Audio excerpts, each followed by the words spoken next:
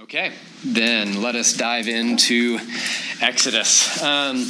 There's one question that I hate answering, and it is the question, what do you like to do for fun? Anybody else tense up at this point? You want to answer? What do you like to do for fun, Piper? I like to paint. Paint. That's a great thing to like to do for fun. I love that you know what you like to do for fun. I don't know what I like to do for fun very often. When people ask, what's your hobby? My favorite is what do you do in your free time? What do you do in your free time? Yeah, that's exactly it. That's what Ava just said. Is that's why it's hard for me. Because on one hand, I have some hobbies. I don't want to come across as overly lame. We play games like crazy in our house because we're mad like that. But most of the things that I would naturally love to do just don't fit in Fort Worth. I love to ski, I love to hike, I love to get lost in a mountain. It turns out Fort Worth has a severe lack of mountains to get lost in. Love to travel, but that's not something you can do for an hour after work on a random Tuesday. But what Ava said hits it on the head. Jess would tell you that the reason that I don't like that question isn't because the things I like to do don't really come naturally here. It's just that I don't feel like I have time, and a lot of that's because I end up trending toward, again, her words, not mine, but I work too much, apparently. Anybody else get accused of that ever? No, just me. Okay, no hands went up. Great. And yeah, I'm between equipping group and Salt and Light and housework, just normal stuff. And turns out there's 3 little people that I have somewhat of a responsibility for. There just doesn't feel like there's a lot of time left. And I'm not complaining. I'm not comparing my situation to yours. I'm not looking for pity here. But rather, I'm kind of sharing that because I'm guessing a lot of us feel like we're in the same boat. There never feels like there's enough time. Work and responsibility always seems to be present and take precedence over hobbies and rests. It just doesn't feel like there's any free time. Anybody else feel that? I don't think it matters your stage of life. Duty and work and busyness wins. And rest and creativity and just being, whether with God or with other people or just even alone, these are the kind of things that often get put aside and fall through the cracks. I've got a friend who talks about this and even talks about it in reference to Jesus' command to love the Lord your God with all your heart, soul, mind, and strength. His name's Elliot, and here's how Elliot talks about loving the Lord your God with heart, soul, mind, and strength. He sees the heart and soul as kind of being the under the surface, the below the line aspects of ourselves. If you think of an iceberg, these are the things you really can't see. And he sees the mind and strength as being kind of the above the line, the things you can see. And Eliot's claim is that we live in an above the line kind of world. We rely and we look to mind and strength way more than heart and soul. And mind strength says, I'm going to figure it out, I'm going to get it done. I'm going to solve this problem, I'm going to make it happen. Mind and strength. I'll put my mind to it and I can do anything. And so we just get in this busyness of figuring out and getting it done. And Elliot would say we don't pay a lot of attention to the below the line aspect of ourselves, the heart and the soul. Anyone feel that? There's some special ones among us that are really good in the heart and soul, and man, continue to teach us and lead us and model that for us. But for a lot of this is so hard. And the reason I'm trying to draw us into this tension and see if you feel this way or if it's just me, is that tonight, as we wrap up 5 months of being in Exodus, we kind of are invited into that same question. What does it look like to rest? What does it look like to be creative? What we've seen so far, if you want to give a real brief overview of the last 5 months, what we've seen is that God has freed Israel from oppression. God has displayed his power over the physical and the spiritual world. God has made Israel into his nation, and he's given them laws, and he's given them ways to worship and follow him, and he's provided for and he's protected his people. And as Exodus ends, we see God call Israel to rest, to Sabbath. We see God call Israel to build a tabernacle where he would meet with his people. Now, if you were here a few weeks ago, we saw God give instructions for the tabernacle, but the final chapters of Exodus display just moment after moment of artistry and detail about how the tabernacle was established. And so here's the point. Here's how Exodus ends, is that God's people use their God-given gifts and their God-given time to declare God's glory. After everything he's done for them, this is how Exodus ends, with God's people using their God-given time, their God-given gifts to declare God's glory. And I want to submit today, as we wrap up 5 months in this book, that if God's people thousands of years ago used their God-given time and their God-given gifts to declare God's glory, we also can use our God-given time and our God-given gifts to declare God's glory in all of life. Is that fair? Just like Exodus, just like Israel, we can use our God-given time, our God-given gifts to declare God's glory in all of life. So, Father, would you help us to see how relevant even this Old Testament tabernacle passage, this Old Testament law of Sabbath can be to us today, and would you draw us in to your goodness? It's in your Son's name we pray. Amen. All right, so two halves of this. First, we're going to read in Exodus 31, starting in verse 1. It's on the screen if you don't have your Bible. The Lord said to Moses, "See, I've called by name Bezalel, the son of Uri, the son of Hur, from the tribe of Judah, and I have filled him," pay attention to this, "with the Spirit of God, and I've filled him with ability and with intelligence, and I've filled him with knowledge and with all craftsmanship, so as to devise artistic designs and to work in gold and silver and bronze, and to work in cutting stones for setting, and to work in carving wood, to work at every craft." All right, this is on the screen still, but what are some of the aspects of creativity that are in these verses? What are some aspects? What are some underlined words? Different materials. Yeah, Conley? Ability. Yeah, ability. God gave ability. What else? Craftsmanship. Intelligence. Knowledge is up there. Spirit of God. The Spirit of God. And notice the Spirit of God is paired just one within this list. What does God claim to have given of this list? All of it. Right? God doesn't say, "I gave the Spirit of God, and they also over here happen to be good artists." He says, "I'm the one who gave artistry. I'm the one who gave ability. I'm the one who gave artistic designs." They're all gifts. They're all creativity. They're all from God. And just like every other gift that God gives, what's the point of the gifts that we have? It's to enjoy them. It's to celebrate that gift and to be grateful. And out of gratitude, it's to use and steward the gifts that God's given us for God. Right? Don't we talk about that all the time as we talk about different passages? Anything that God has given us is His. It's a resource to be used for Him. Still today, there's a Bezalel Academy of Art and Design in Jerusalem. And it's just a random fact, but it's this real-time homage to this man who was gifted as a creative in this historical text of Exodus, and who used his gifts to oversee the creation of this beautiful space and furnishings. Bezalel led out in the drawing of people into the worship of God. But turns out Bezalel was not the only creative being in all of Israel. Exodus 35, God tells Moses, "Let every skilled craftsman among you come and make all that the Lord has commanded.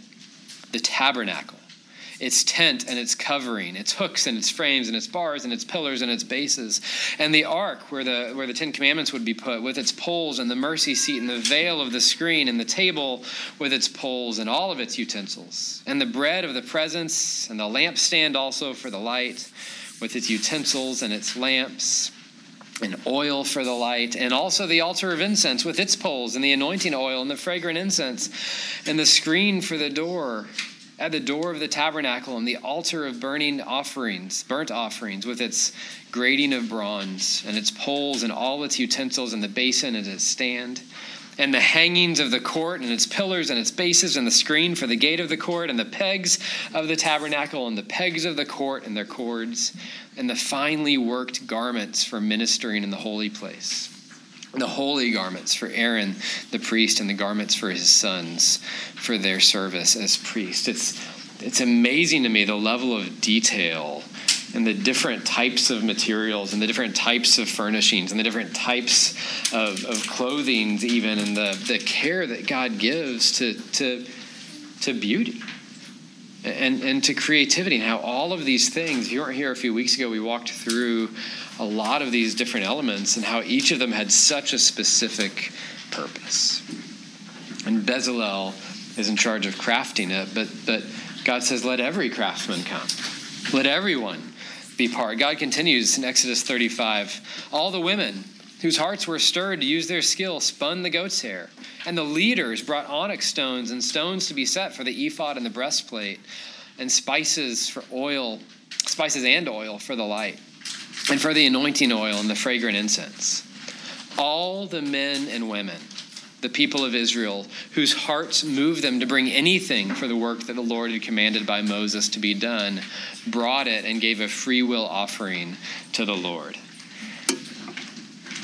And then a little bit later, God inspired Bezalel to teach. Both Bezalel and Oholiab, the son of Oholiab's dad of the tribe of Dan, and he filled all of them with every skill. Who filled all of them? God filled all of them with every skill to do every sort of work done by an engraver or by a designer or by an embroiderer in blue and purple and scarlet yarns and fine twined thread, or by a weaver, any sort of workman or skilled designer. All right, let me just pause there. Anything stick out to you? Anything new? Anything hit you afresh? Yes, ma'am. They're making fun of me because I just walked in. You did, but this is not unexpected that you would immediately think about this. Yeah, sure. I was like, okay, so we think of spiritual gifts as being like, the list that we see in the New Testament. Yeah. And they're like real spiritual things, like teaching, we have this like category for spiritual Yeah. gifts. But here it's like God Just gifts. giving them a gift to art, to do handicraft. Did you say to art? To art, yeah. God gave them the gift to art. Yeah. And that's even part of... You to do anything, basically. That's the part of this is why I wanted to even continue to read this list. Like, God gets into stuff that we're like, oh, she's a great artist. He's a great weaver. She's a great whatever. And God goes, no, that's from me. Organizer. Yeah. Anything else stick out? Both professionals and hobbyists have a place in showing God's glory through creativity. Yeah, I like that. Both professionals and hobbyists have a place in showing God's gift. That's good.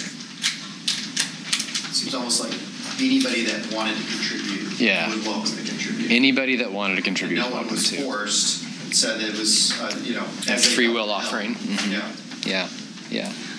Yeah, women and men from across Israel sewed and built and crafted and created and used their gifts to declare God's glory. And this is the point that we need to end on before we take a break next week, before we end Exodus. This epic story, like 10 Commandments movie, Charlton Heston, this epic story of Exodus ends simply by detailing how this team of creatives uses their God-given gifts to fashion different items that we see in these verses and build a tabernacle, and they do it all to declare the glory of the God who both gave them the gifts and freed them to use those gifts for his glory. And don't miss this, those who weren't creative, lest you think like, I don't feel creative, this isn't for me tonight. Those who weren't creative, they provided the materials for this. This is what Curtis is saying. They brought whatever they had multiple times in Exodus 31, 35 till the end, which is just detailing how all of these things were created.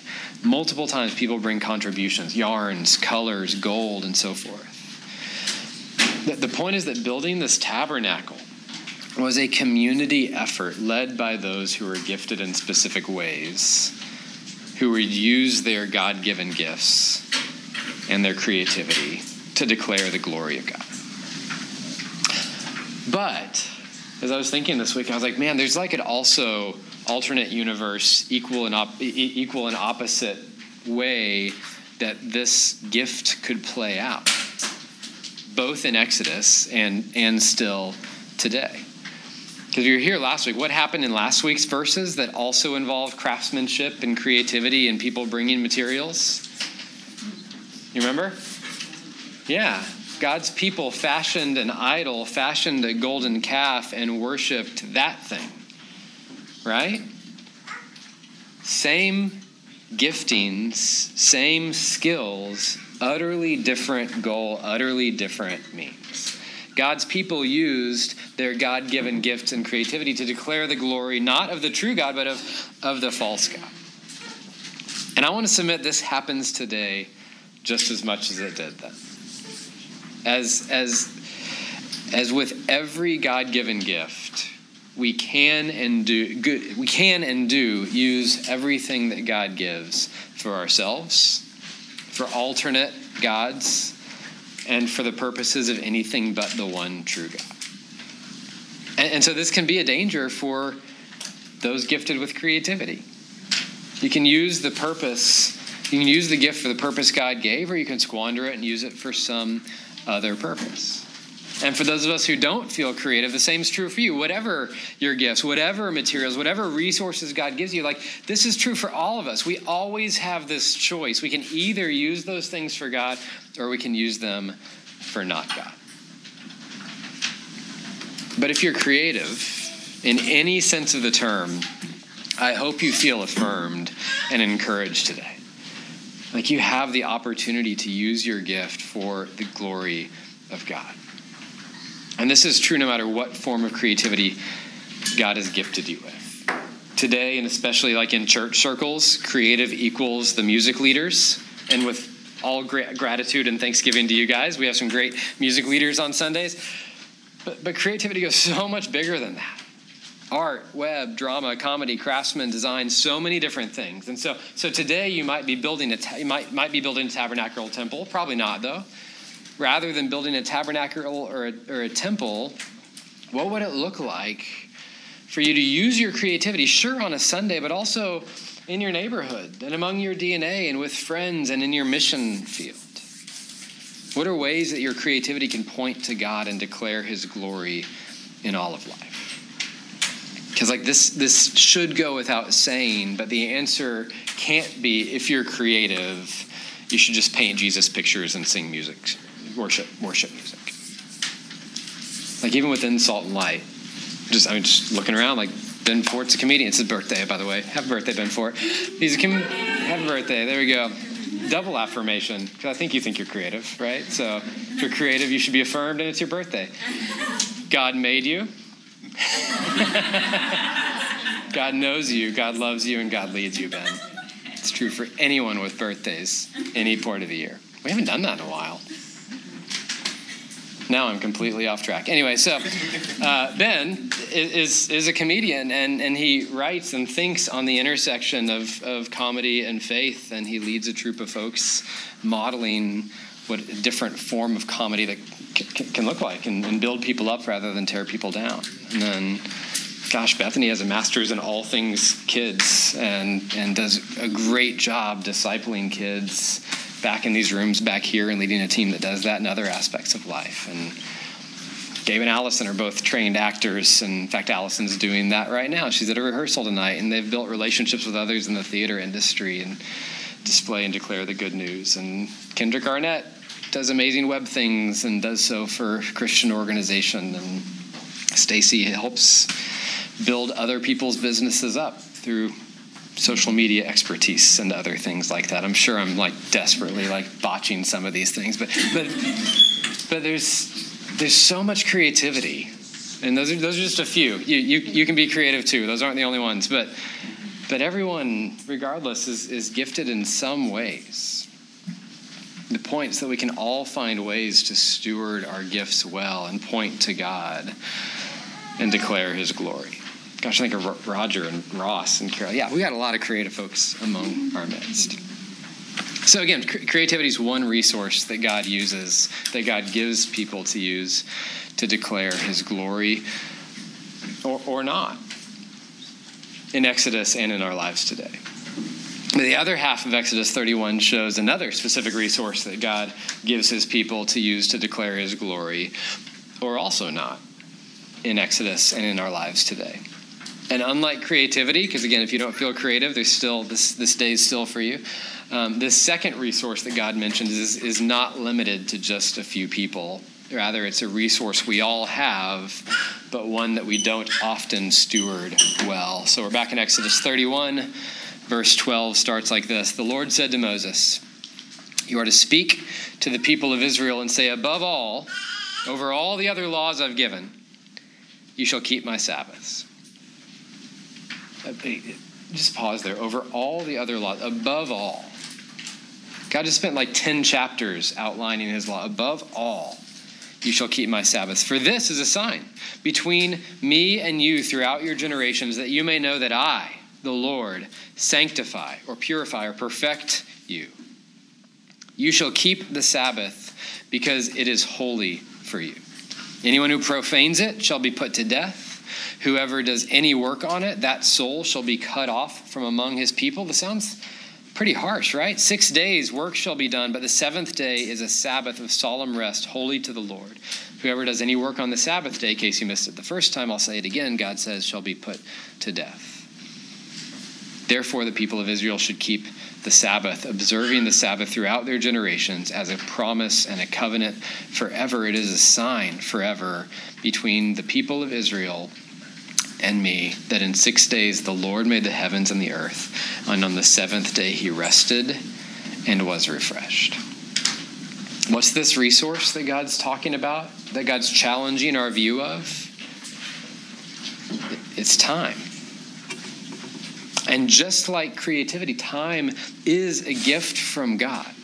And just like creativity, we all have a choice, in this case, every day and every hour, to use that God-given gift of time for God's glory, or to use it for ourselves or some alternate God or anything but God, just like any other gift that God gives. I just finished a book that a friend recommended. It's called 4,000 Weeks. And I love the subtitle. It says, Time Management for Mortals. 4,000 Weeks, Time Management for Mortals. And I can geek out over time management kind of stuff, but this book is not like any other time management resource I've ever seen. The claim of the book is that we each get about 80 years. It's the 4,000 weeks, which when you put it in weeks, it's like, doesn't seem like a lot. We have about 80 years, give or take, of course. And the claim is that no matter what you do, you cannot actually manage or control your time. The claim is that it's kind of like highway construction. That anytime you build out a new lane to manage the traffic, what happens as soon as that lane's open? It immediately fills up, and now you have to start over and build another new lane, right? This is a text dot reality kind of thing. And his claim, the author's claim, is that time is like that. Anytime you open up more time, it immediately fills in. So too, every hour feels too full, even if you have the best project management apps, even if you have the best work-rest balance, time management tips, etc. And so at the end of the book, and again, like if you read time management books, like you know, there's always like, here's the tips and tricks part. So at the end of the book, when most folks are like, all right, here's the 5 things you got to do. His solution is accept that you have limits, accept that there's always more to do than you have time for. And when you accept that, you'll feel more free to be present and be fully wherever you are, with whomever you are, doing whatever you're supposed to be doing. And it's like the most, like from a time management book standpoint, like it's the most let-downy kind of end. Because like, no, you just built this whole case. What am I supposed to do with it? And his answer is just be present. So it's really like a philosophy of time book, which means like half of you are like, I'm in, and half of you are like, nope, I'm out. And at first glance, it may sound like a really fatalistic solution. Like his conclusion may sound fatalistic. There's nothing you can do to manage your time, so just be present. Accept that it's going to take whatever time it takes. Or maybe it's just like Ecclesiastes, which if you haven't read that fantastic book of the Bible, it basically says whatever you try is going to fail and let you down. Or maybe the author is just echoing the same age-old practice that God is commanding in Genesis, in the Ten Commandments, and in this passage as well. Because what is Sabbath at its core? It's releasing our control over time.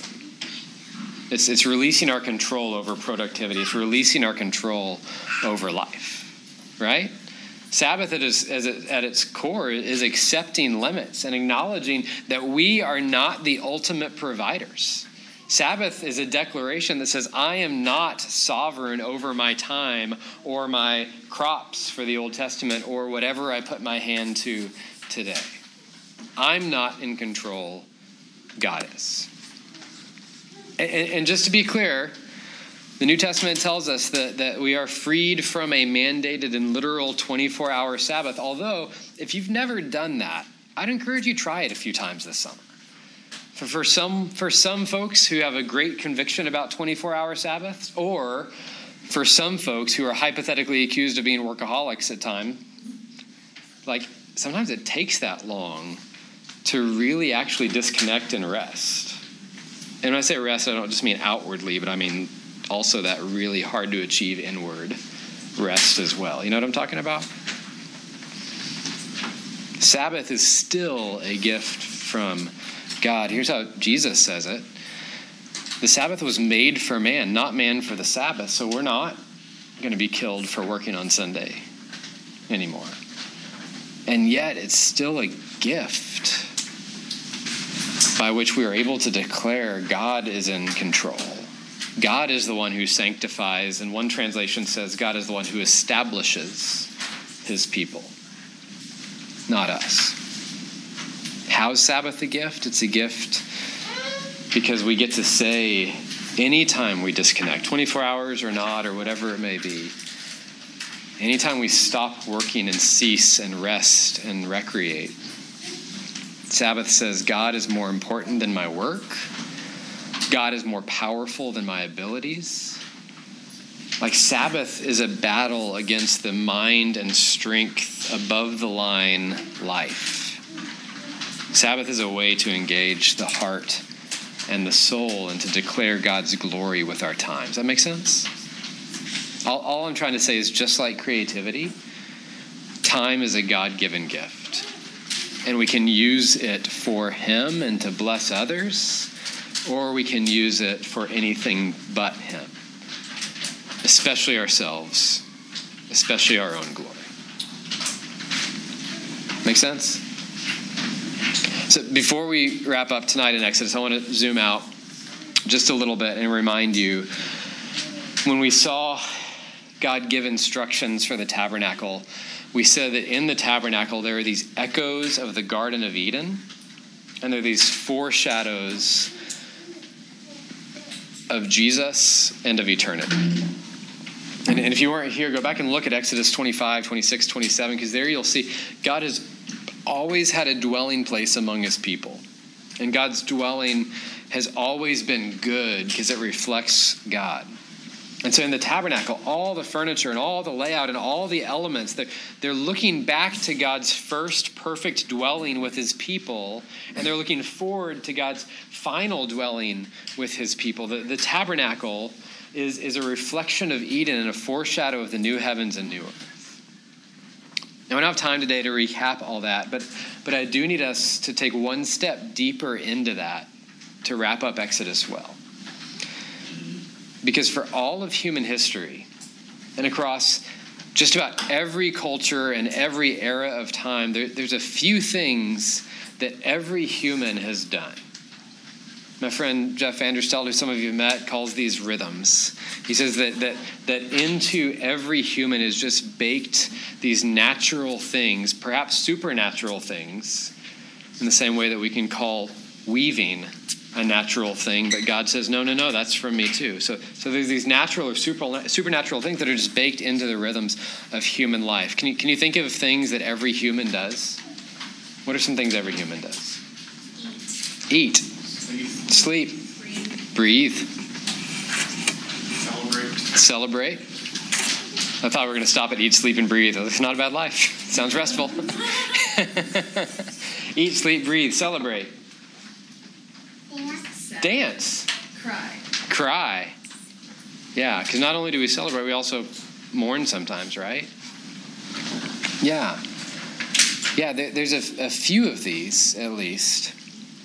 Jeff says, and I would argue, kind of like Stacy just brought out, every one of these kind of has an equal and opposite to it. Like every human eats, and also every human, for many reasons, refrains from eating. Every human celebrates. We also mourn and grieve. These next two kind of go hand in hand. Every human shares stories and then listens to stories, top of the next column. Every human blesses. Might not use that term, but gives or benefits or blesses or serves. And also every human is blessed and receives at some point. And then just as work is good, so is rest or recreate, part of every human culture. And what's interesting about this is that not only does every culture do all of these in some form, also all of these exist, and go look it up, all of these exist in the Garden of Eden. We see from God's very first chapters of how he created his people, all of these things are interwoven into the very fabric of creation. Here's just one example. God gave Adam and Eve a garden full of food to eat, right? He nourished them. He provided for them. He gave them one rule, and they ate the fruit, the one fruit that they weren't supposed to, and they chose to rather than obey God and use eating for his glory, they chose to eat in a way that led sin into the world. The whole garden is a story of God's greatness and his glory. And instead of believing that story, Adam and Eve instead believed a lesser story and an alternate story and a lie. Does that make sense?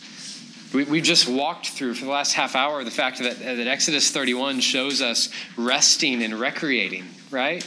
Recreating. That's another way to say recreating. We're called to rest. We're called to recreate and display God's glory. The whole Bible reminds us that there's a bigger and better story than any other story in the world, and we're invited into that story. 1 Corinthians 10:31 is an echo of this, where God through Paul charges God's people, whether you eat or drink or what? Or whatever you do. Which is to say, anything under the sun, whether you eat or drink or anything you do it all to the glory of God. And we can ask, whose voices do we listen to? We've already prayed into the fact that there are people celebrating across our culture and there are people grieving and mourning across our culture this week. What is it that we celebrate? We have far greater joys and far greater hopes to celebrate. All of these things are interwoven into our lives, just like creativity, just like time, just like different resources. These rhythms are gifts by which our whole life can declare the glory of God. This is what God's people do in response to a book that displays his salvation, displays his purifying work, displays him calling people to himself. How do they end this book? By turning it all back to God and saying, you are worthy of my gifts, you're worthy of my resources, you're worthy of my time, you're worthy of my worship. Here's the last word to the book of Exodus. Throughout all their journeys, because y'all know this, Exodus doesn't end with Israel getting to the promised land. It's kind of a cliffhanger of a book. They're going to wander the wilderness for a while. But you know who's going to be with them as they wander the wilderness? Just like the promise of God the Spirit being with us as we wander through this world that we don't fully belong in. Here's how Moses writes it. Throughout all their journeys, whenever the cloud was taken up from over the tabernacle, the people of Israel would set out. But if the cloud was not taken up, then they did not set out until the day that it was taken up. For the cloud of the Lord was on the tabernacle by day, and fire was in it by night. In the sight of all the house of Israel, God was with them throughout all their journeys.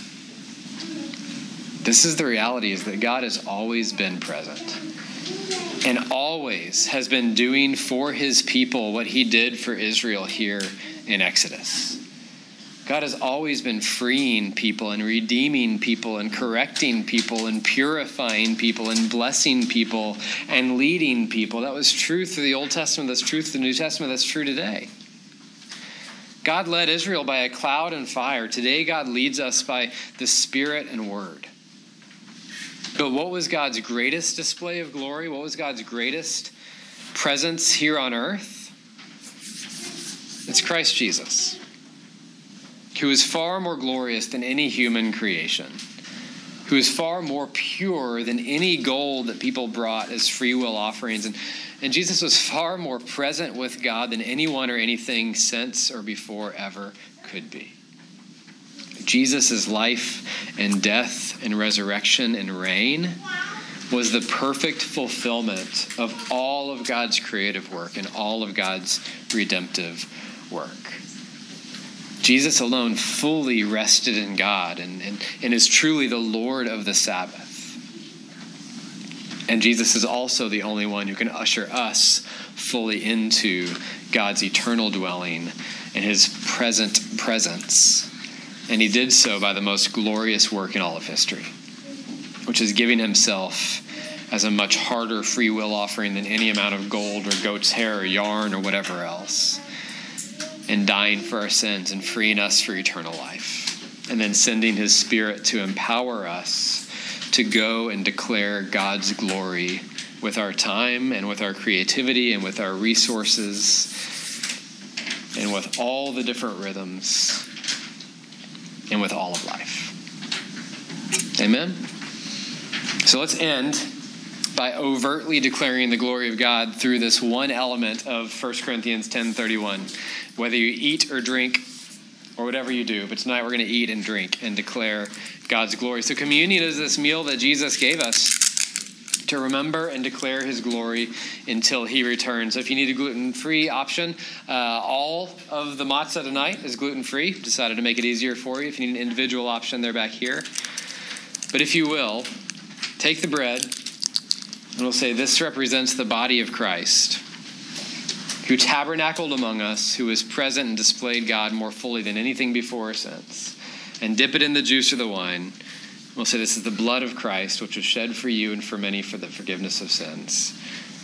And we'll say, take and eat, as we remember that this is our way home, and this is our way into God's presence. God with us, Christ in us, the hope of glory. Take and eat.